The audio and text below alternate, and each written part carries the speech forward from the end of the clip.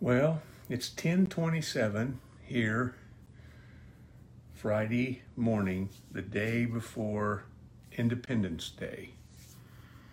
Tomorrow, many people will do fireworks and grill hot dogs and hamburgers and fly flags and have parades and celebrate a country having independence from a country that tried to control it and manipulate it. And I'm all for it. I'm thankful for freedom.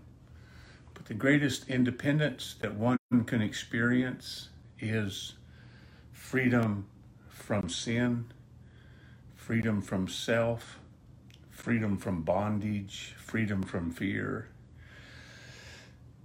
And this is only possible through the blood and power of Jesus Christ. And I just now, this morning, just now, about 5 minutes ago, finished reading my New Testament through for the 12th time this year. I'm on the Old Testament right now, reading in Numbers for the 4th time. And I'm thankful for what the Word of God says, and it never changes. It's always true. But I've been made strangely aware in these days of turmoil and COVID pandemic and societal unrest and rioting and racism being exposed for what it is, and evil and depravity, that what's really needed is a revival of the possibility happening again that what Jesus paid for could happen in the lives of his sons and daughters. You know, there's a lot of religious people that think they have to sin every day, right? They believe that every day they sin in word, thought, and deed. And there's a lot of people of other faiths that believe the same thing. I know that a lot of my Catholic friends would believe that you can't live without it. But I want to propose something to you. If I approached my marriage with that attitude and told my wife, Debbie, who this Sunday will be our 40th anniversary, I said, Debbie, I can't help it. I just sin every day in word, thought, and deed. And so I can't help but watch pornography. I can't help but carouse around with those women. It's just who I am. Would you please overlook it? She wouldn't overlook it for one day. Or if I told my boss, I'm sorry, boss, I can't help it. I just sin every day in word, thought, and deed. And I keep stealing your money, and I keep stealing your information, and I keep betraying your will to be done. And I only act good around you because I'm two-faced and I do it behind you. I can't help it because I just sin every day in word, thought, and deed. Or what if I told my children, I can't help it, kids, the way I act, because I'm just a sinner saved by grace, but I sin every day in word, thought, and deed, and I have to, that's why I exasperate you, and that's why I hurt you, and that's why I abuse you, because I can't help it. That's just who I am. But I'm saved. I sin every day in word, thought, and deed. And what if I was in the military and I told my commander, I can't shoot the enemy. I mean, I just don't feel right about it. I sin every day in word, thought, and deed, so I can't keep your orders. I can't keep your commandments.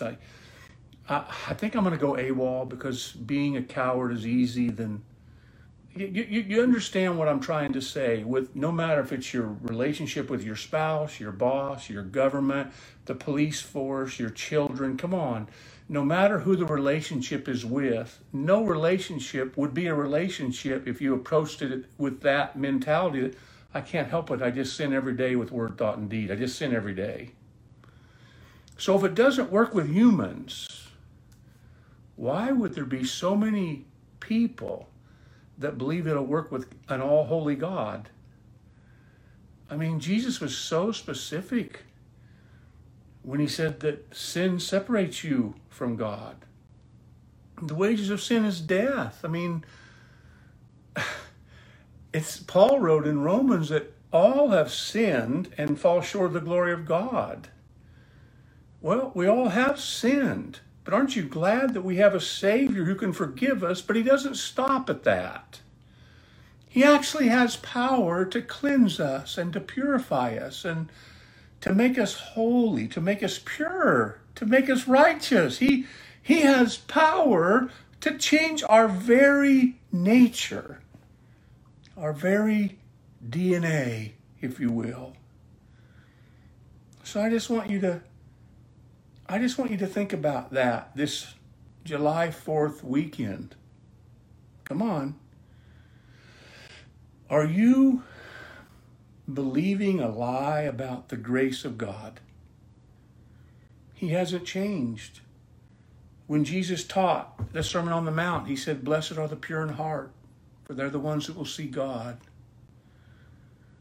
And when the writer of Hebrews wrote, "Make sure you pursue peace with all men and your sanctification, because without that, you'll never see God."